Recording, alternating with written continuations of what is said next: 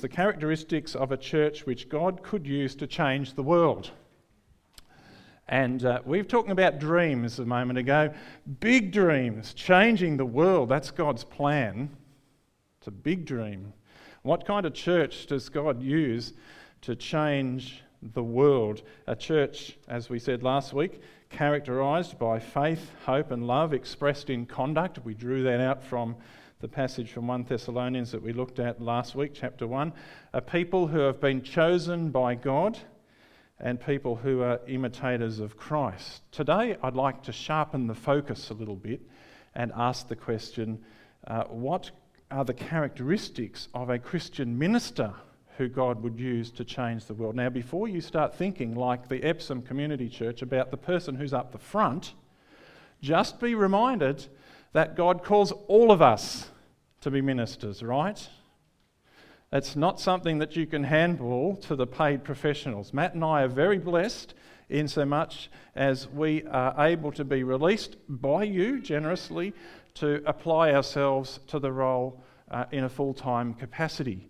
But God calls all of us into that space. And so as we think about this passage, I want to think about what does it mean for all of us to be indwelt by the Spirit, to be able to fulfill the call that God has to be His agents in the world, to transform the world that we are part of. Our reference this morning, as you're aware already, is 1 Thessalonians chapter 2, and our model that we're going to look at as a Christian minister is Paul. Now again, there might be some resistance in this space. You think, oh, Paul, how could we ever be like Paul? Now, how could I ever be a person like the Apostle Paul?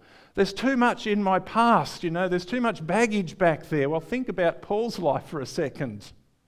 Boy, there's a guy who carried some baggage. He had enough baggage to fill a B-double truck. Stuff from the past that he looked back on and said, gosh, what was going on back here? And yet God used him. God can't use me, though, because I have some health issues or whatever. What about the Apostle Paul? Constantly spoke about this thorn in the flesh, something that kept him humble. And so there are some mistakes that we might think if we can't learn something from the Apostle Paul. I'm going to suggest to you there are three things that we see in 1 Thessalonians chapter 2 that we might draw out from his model of ministry that we can apply, in fact that we must apply if we're going to be effective in God's hands. Let me throw them up on the screen. Here they are. Clear priorities. We'll unpack each of these in a moment. Obvious integrity. There's a threatening one. And the third one there is genuine love. None of these things will be a surprise. All of them are critical. Many of them we have spoken of in other contexts before, but we revisit them here today. So let's talk about clear priorities to start with. Just over this last few weeks, for whatever reason, I was sharing with some friends of the experience of coming back to Australia, having been overseas for some time and being confronted by supermarket shelves. Those of you who've travelled into a third world country perhaps will be familiar with what I'm saying. Isn't there just an amazing abundance that we have? Not only do we have supermarket shelves that are filled to the capacity with all sorts of stuff, we have multiple supermarkets. If I leave from here, I can go this way and I'll run into a supermarket. I can go to another one over there. I can go to another one over here. There's all sorts of options that we have. And the challenge sometimes in that space, and this certainly I found quite challenging having been away from it for a time, is to look at a shelf filled with products and address the question, how do I choose? How do you choose, for example, a bottle of olive oil? If your husband or your wife or your mother or somebody said to you, can you go and get me some olive oil? That seems like a simple task, doesn't it? Until you get to the supermarket. And then you've got all the variety in the world. There's first press, there's virgin, there's extra virgin, there's super extra virgin, there's super duper extra super virgin olive oil. And it's kind of like, whoa. And then there's plain label, and then there's fancy label. There's stuff that comes from Italy, and there's stuff that comes from Barnawatha, and there's stuff that comes from all. How do you choose in that space? And we might laugh about that, but it's not all that easy, is it? What about choosing a car? Some people, and I've heard this said, I just choose the colour I like. We went through this process just over a year ago, and I started looking online, and I made up a spreadsheet, and on my spreadsheet I had things like, what is the tyre size, what are the dimensions, what is the fuel economy, the stated fuel economy, how many seats, what is the towing capacity, does it have a tow bar? I had a spreadsheet with all sorts of stuff. What is the fuel tank capacity, which is really helpful because you don't want to sort of drive from here to Chiltern and back and have to fill up. All of that stuff, to the point where I looked at all of these options, and in the end I said, you know what, I can't make a decision. Which colour do I like?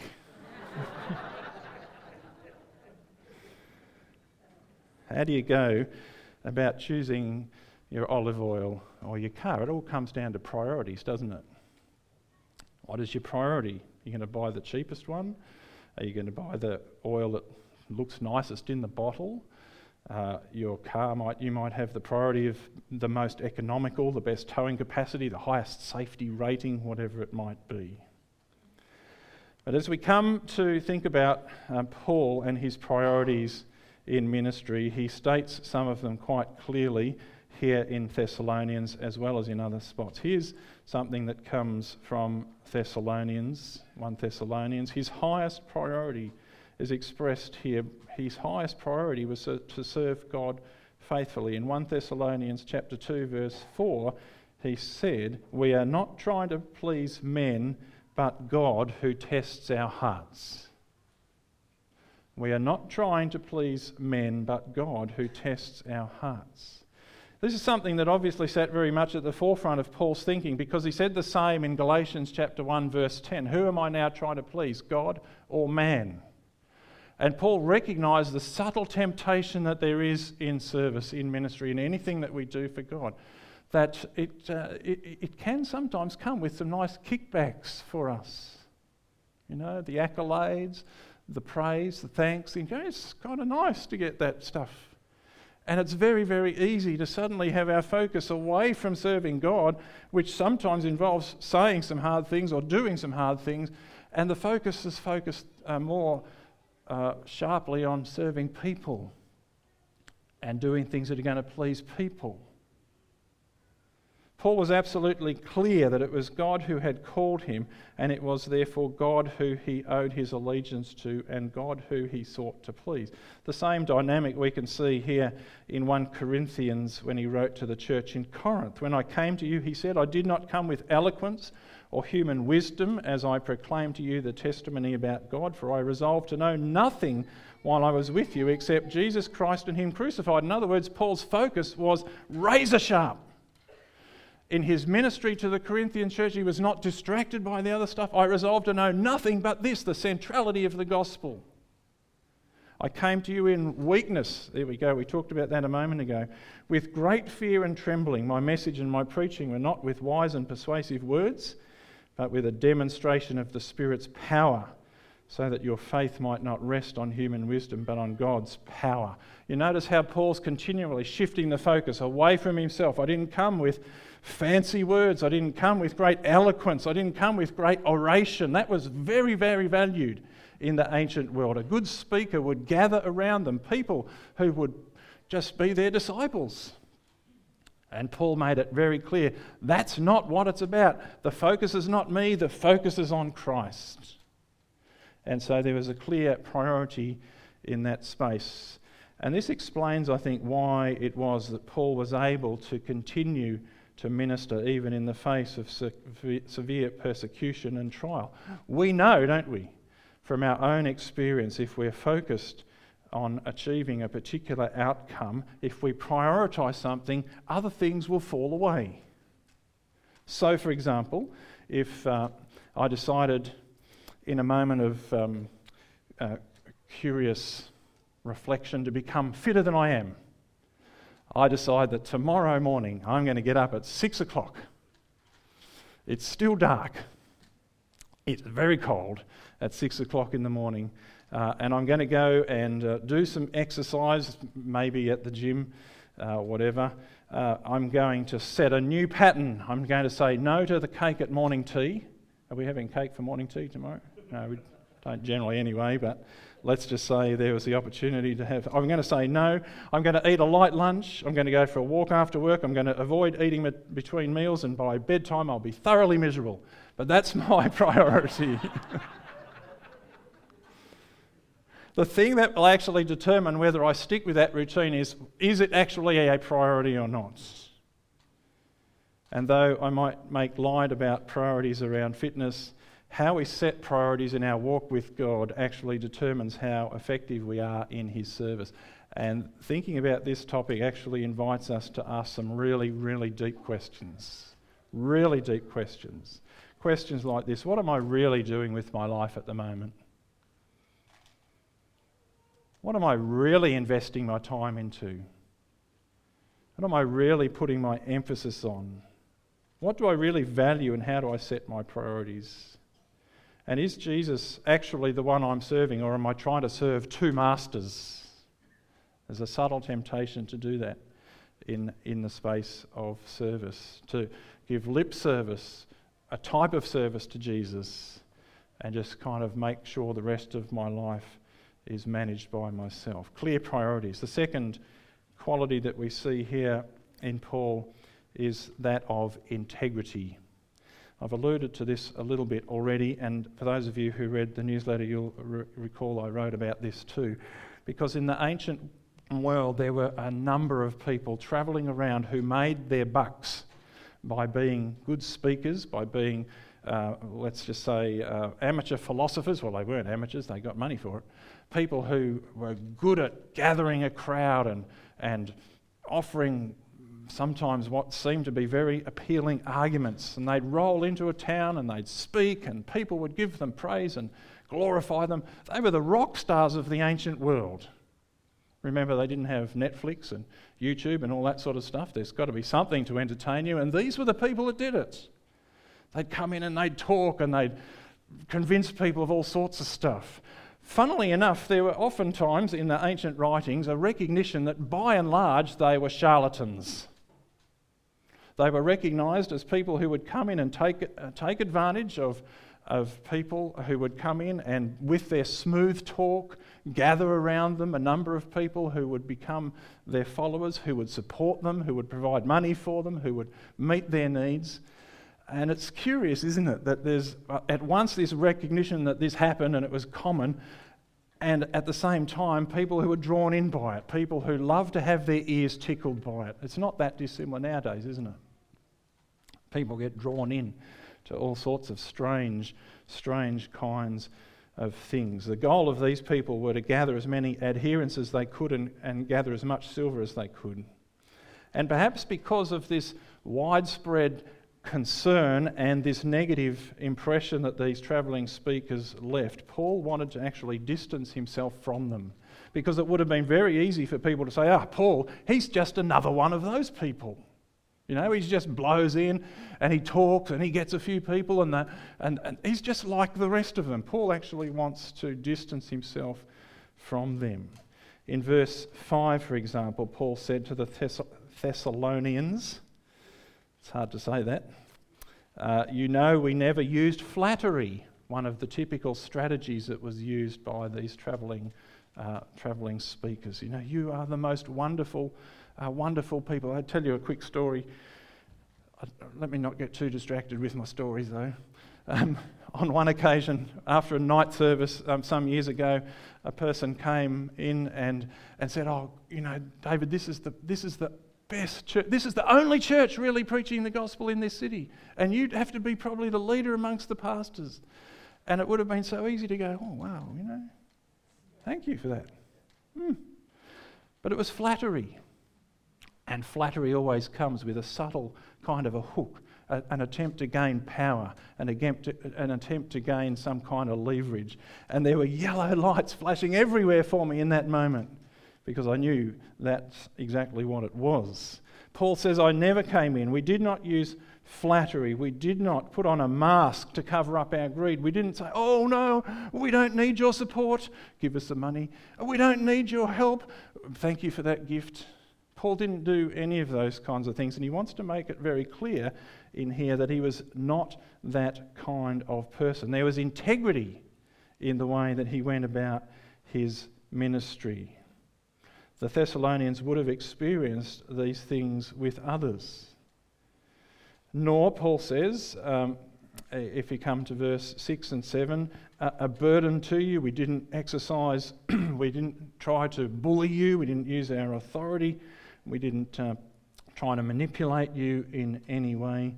In fact, if you come to chapter 2, verse 10 to 12, Paul calls the church as a witness to the character that they displayed, a character that was consistent with their message. And I talked about this briefly last week. The fact is that we can't preach good news and be bad news at the same time. Our character needs to be consistent with our message. Paul speaks about this. Our lives were characterised by holiness, righteousness and blamelessness. He talks in verse 7 about caring for you like a mother caring for her little children. Then if you jump down to verse 11, we dealt with each of you as a father deals with his children. That's an interesting contrast in metaphors, isn't it? A mother who nurtured you and loved you and cared for you. A father, in the ancient world, you know, one of the roles of the father was actually to teach morals, to teach morality, to teach ethics. And it's curious, just as a little aside, that from the very earliest days of the church, which is reflected here in this letter from Paul to the Thessalonians, there was a concern for morality. There was a concern for uprightness in terms of moral behaviour. It's not a secondary add-on thing. It comes right here at the very start. We should not overlook that. A friend of mine in ministry was saying to me recently how the revelations that surfaced a year or so ago of a well-known Christian, a very public Christian minister, rocked his world. My friend Phil said to me, you know, I used to follow this guy, I listened to this guy, I learnt from this guy. And then all of this came out. I had a crisis of faith, he said. And when people we look up to fail, the devastation can be enormous. The consequences of a lack of integrity hardly need to be spelled out. But there are some things about integrity worth saying. Here's the first one. Integrity doesn't happen by accident. It doesn't just come out of nowhere.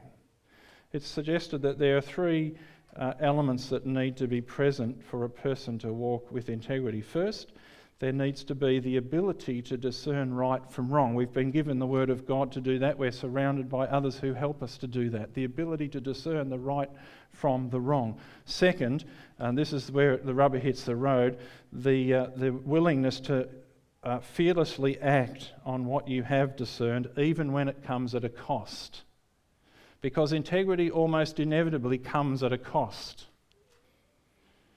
You think about that for a moment. What does it mean to be a person of integrity in relationships with others, in the way you handle money, in the area of sex and sexuality? It comes at a cost because the world says, why? You just do whatever feels good in that space. It can be inconvenient to act with integrity. It might make things more difficult. It might cost you money. It might cost you time. It might cost you energy, and the temptation to compromise can be great. So the ability to discern what is right and wrong, the willingness to act fearlessly, and third, and you might not have thought about this, the willingness to say that you're acting with integrity. Now, this is not about blowing your own trumpet. This is not about saying to people, look at me, I'm acting with integrity. It's actually giving other people permission to keep you accountable.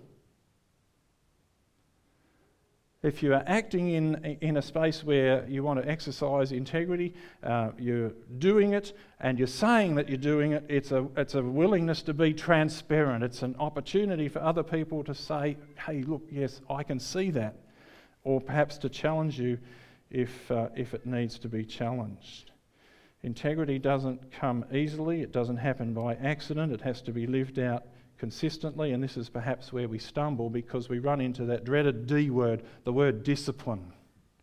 Because being a person of integrity requires discipline, doesn't it?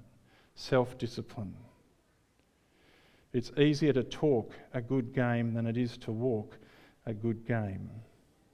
And so perhaps before we move on, one of the questions, or some of the questions we might even throw out into this space is this along these lines. You know, Where are those areas that you are challenged personally in this?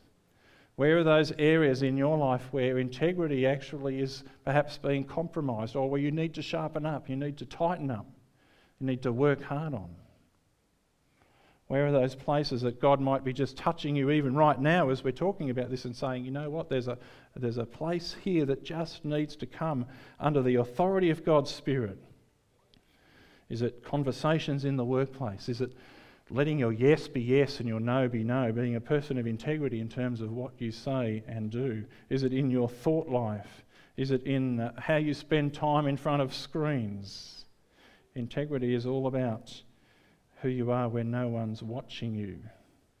Clear priorities. Integrity is the second thing Paul talks about. The third is how Paul loves people, how Paul loved people.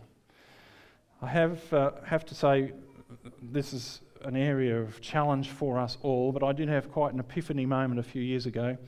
I was sitting down one day doing some training together with some other pastors, another one whose name happened to be David, which I'm kind of reluctant to say because I talk about other Davids so often. The other guy's name was Phil, by the way, so it wasn't a David. I was talking to David, let's get on, and he said he was wrestling with his relationship with his eldest son, who was about 15, I think. And David was saying, you know, this boy is just exercising me. He's doing all of the things that we told him not to do. He's kicking against the traces, so to speak. You know, all of the stuff we said, don't go down that road. He's saying, I'm going to try it and see whether you're right. And most recently, just a few weeks ago, it was my birthday. And you know what? The little blighter didn't even ring up and say happy birthday. And David, you could see that it had upset him.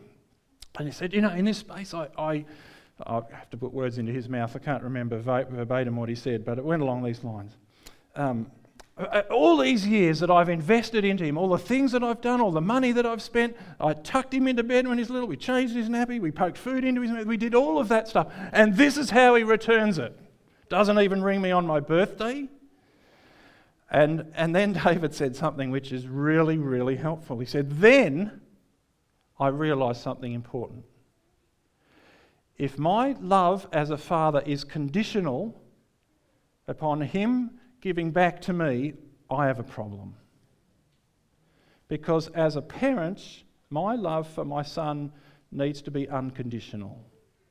And though I don't like his behaviour, though I don't like the way that he's treated me, and we will address that, and they did, I can't put strings in place that will hold him in that sort of spot. I can't assume that he will return to me in the way that I've given to him. As a parent, I need to love unconditionally. I remember sitting there listening to David, and it was like a rock fell on me from heaven. Because I realised that so often, in terms of even the way I go about ministry, I was doing it conditionally. You think about that. We're called by God to love unconditionally. It hit me like a rock because I realised one of the subtle temptations that I face and we all face is to love people for what we can get in return. It's actually nice to be needed by other people. It's nice to get something back. It's nice to be liked. It's nice to bask in the limelight that others throw in our direction. It's nice to gain some personal benefit. It's nice to get something out of it. I remember another story, another Phil actually, a young guy, just to prove that I know other people apart from David's. I was talking to Phil's parents one time, and Phil's parents said, "You won't believe what happened to Phil." I said, "I believe anything could happen to Phil," because Phil was just one of these guys that loved people. You know, he was a young fellow. He just talked to anyone. He'd talk to anyone anytime. He befriended an elderly lady down the street. He must have just gone down there and talked to her and become close friends. Without realising it, Phil had become, at 15 years of age, executor of her estate. He wasn't qualified to do that. She'd sort of made him do that. He never asked to do that. And so, subsequently to that, Phil's parents went to this person, the elderly lady, and said, "Look, this is probably not really appropriate." Realised, out of their Christian generosity, that she was in a bit of trouble, lived alone, isolated, just helped her out, did a few things, mowed her grass, that sort of stuff, looked after her. She passed away, and to their absolute surprise, she left them everything. You know, my question in that space was not, isn't it wonderful? What a wonderful demonstration of unconditional Christian love. My question was, where could I find an old lady like that? And by saying that, I expose something that is true in all of us, true? You know, we love others often with a view to what we can get. And I realised just how insidious that really is.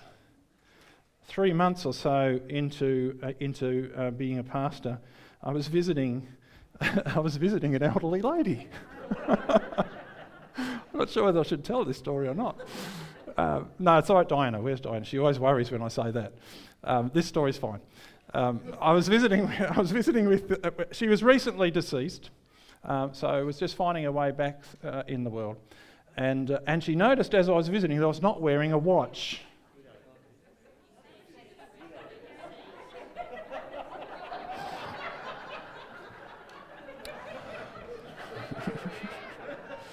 Okay. I have visited a few people who've been recently deceased. But sorry about that. This person was very much alive. Her husband was recently deceased. This widow was finding her way back in the world. Are we all concentrating again? Just thinking I might check here. We sat down and we talked. She was in the process of disposing some of her husband's personal effects. She noticed that I didn't wear a watch. And I wasn't, and I haven't for a long time. The watch I had was a very nice watch, but I accidentally cooked it, which is another story for another day. And this person said, look, my husband's got this lovely watch. Would you like it? And I was very conscious of the story of Phil. And I was very conscious of the Baptist Union Code of Ethics, which talks about receiving gifts from congregation members. And I said to this person, that is a very generous offer, and I appreciate the sentiment that sits behind it, but I'm going to decline. Thank you so much. But it's so subtle. And that's not a great illustration, but it's so subtle when we serve others that we hope to get something in return. And I realised when I was talking to David just how insidious this actually is.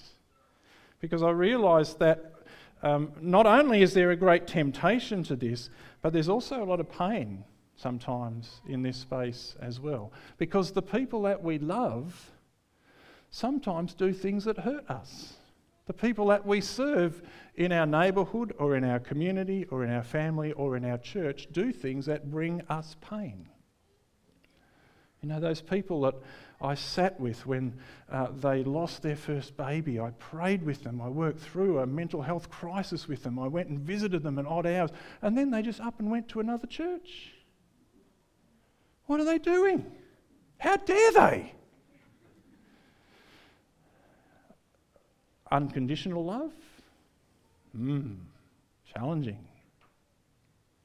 And yet we see here in 1 Thessalonians Paul's unconditional love of the church, treating them, as we said a few moments ago there in verse 7, we were gentle like a mother caring for her little children. We loved you so much we were delighted to share with you not only the gospel but our lives as well. In other words, we made ourselves vulnerable before you. We made ourselves transparent before you. We lived amongst you.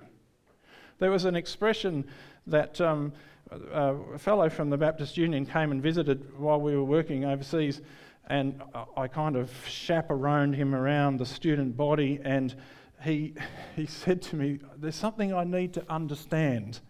They talk about the connection that they have with you as their teacher, but it's more than that. One of them said to me, David has slept with us.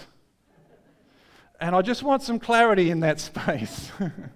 And I said to Darren, you've got to understand, that's the way in that culture of saying this person has been in our homes, has eaten at our fires, has been with us, has lived with us, has been transparent with us, has been vulnerable before us.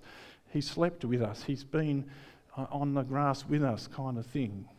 And here in this passage from 1 Thessalonians, we see Paul saying exactly the same thing. We have lived our lives with you because you became dear to us. It's quite a moment of self-realisation, let me tell you, when I realised just how many strings I was actually applying even in the work that I do, doing things for people, serving them, ministering to them in the expectation that I'd get something back. That's not the way of Jesus. That's not the way the Spirit's going to use us to transform the world. Got to let go of that stuff and follow in the footsteps of Jesus. And as we come to communion this morning, as we're about to do, we are reminded once again of that expressive, wonderful love of Christ, which in some senses is an unconditional love. Not unconditional in the sense that Jesus is going to save everyone in the whole world no matter what. We understand that we need to respond in faith. But unconditional love that is expressed by Paul in Ephesians chapter 1 verses 4 to 5, where Paul said, "He chose us in him before creation of the world to be holy and blameless in his sight. In love he predestined us for adoption to sonship through Jesus Christ, in accordance with his pleasure and will, to the praise of his glorious grace, which he has freely given us in the one he loves." That's an amazing statement in that passage.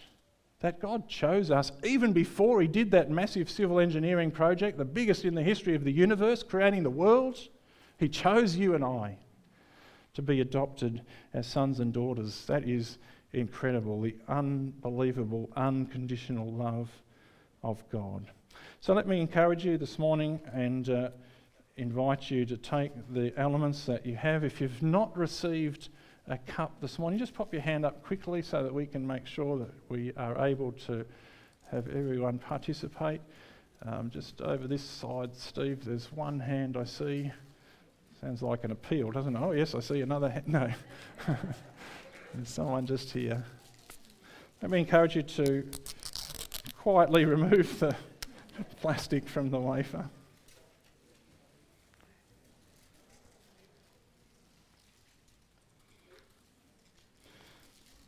Typically, as a church gathers for communion, it's a time of silence and reflection. And we have changed that a little bit. And I'm going to have a terrible accident here, I think. But it is a moment where we might just stop and intentionally reflect on what God's Spirit might be saying to us in this space today. Because we've spoken of some pretty deep stuff. We've spoken about the imperative of having very clear priorities, not only in our ministry, but even more broadly in life. Where we put our energy, where we put our effort, where our attention goes. We've spoken about the integrity that we are called upon to have as followers of Jesus Christ. And perhaps today God is speaking to you about that. And we've spoken about genuine love for one another. We come before God and give thanks today for Jesus Christ, who came and lived all of these things. Jesus, who had such a short time of ministry and yet prosecuted it with such clear priorities, who lived with obvious integrity, the one who never sinned and the one who loved, who genuinely loved. So let's take the wafer, the reminder of Christ's body given for us, and eat together.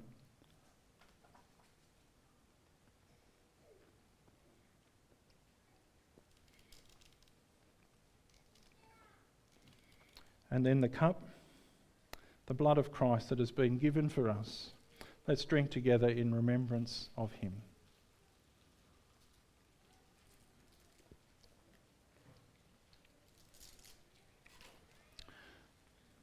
Let's pray.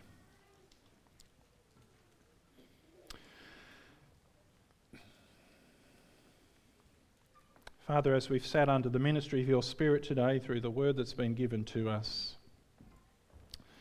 we want to pause in this quietness, having just participated in communion, a solemn and serious transaction, to seek what your Spirit might be saying to us.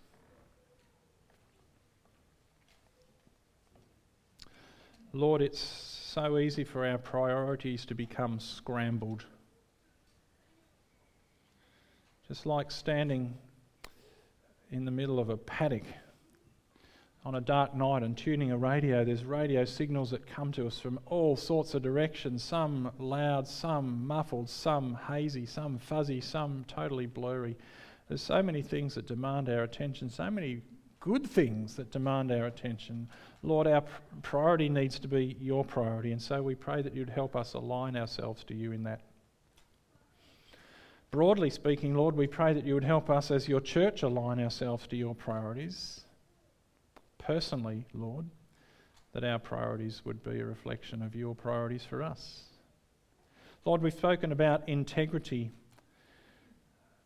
and we recognise just how easy it is in our world to compromise in this space.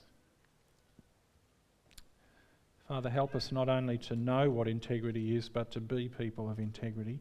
And may our integrity as your people be a strong witness, as your word says, that others might know that we are Christians by our love, but also by our walk. And Father, significantly too, we've talked about the genuine love that you call us to demonstrate to those around us. Lord, help us to express that in the conversations that we have immediately after our service today. Help us to express that in the manner in which we might pray with one another for needs that are obvious or not so obvious, that we're aware of or that we're not aware of. Let us be open to your Spirit guiding us in that space. Lord, help us to be brave enough to ask what it is that might stop us from loving without conditions, to acknowledge our shortcomings in that respect. Lord, we would pray today that you would still our hearts. We ask that you would draw each one of us closer into fellowship with you. As we've participated in the sharing of this bread and this cup, we do so in grateful remembrance of what you did for us on the cross. God, today we want to give ourselves afresh into your hands and seek your work to be done without hindrance in our lives. And so sit here in dependence upon you, waiting for your Spirit to speak as you are, giving thanks in Jesus' name. Amen.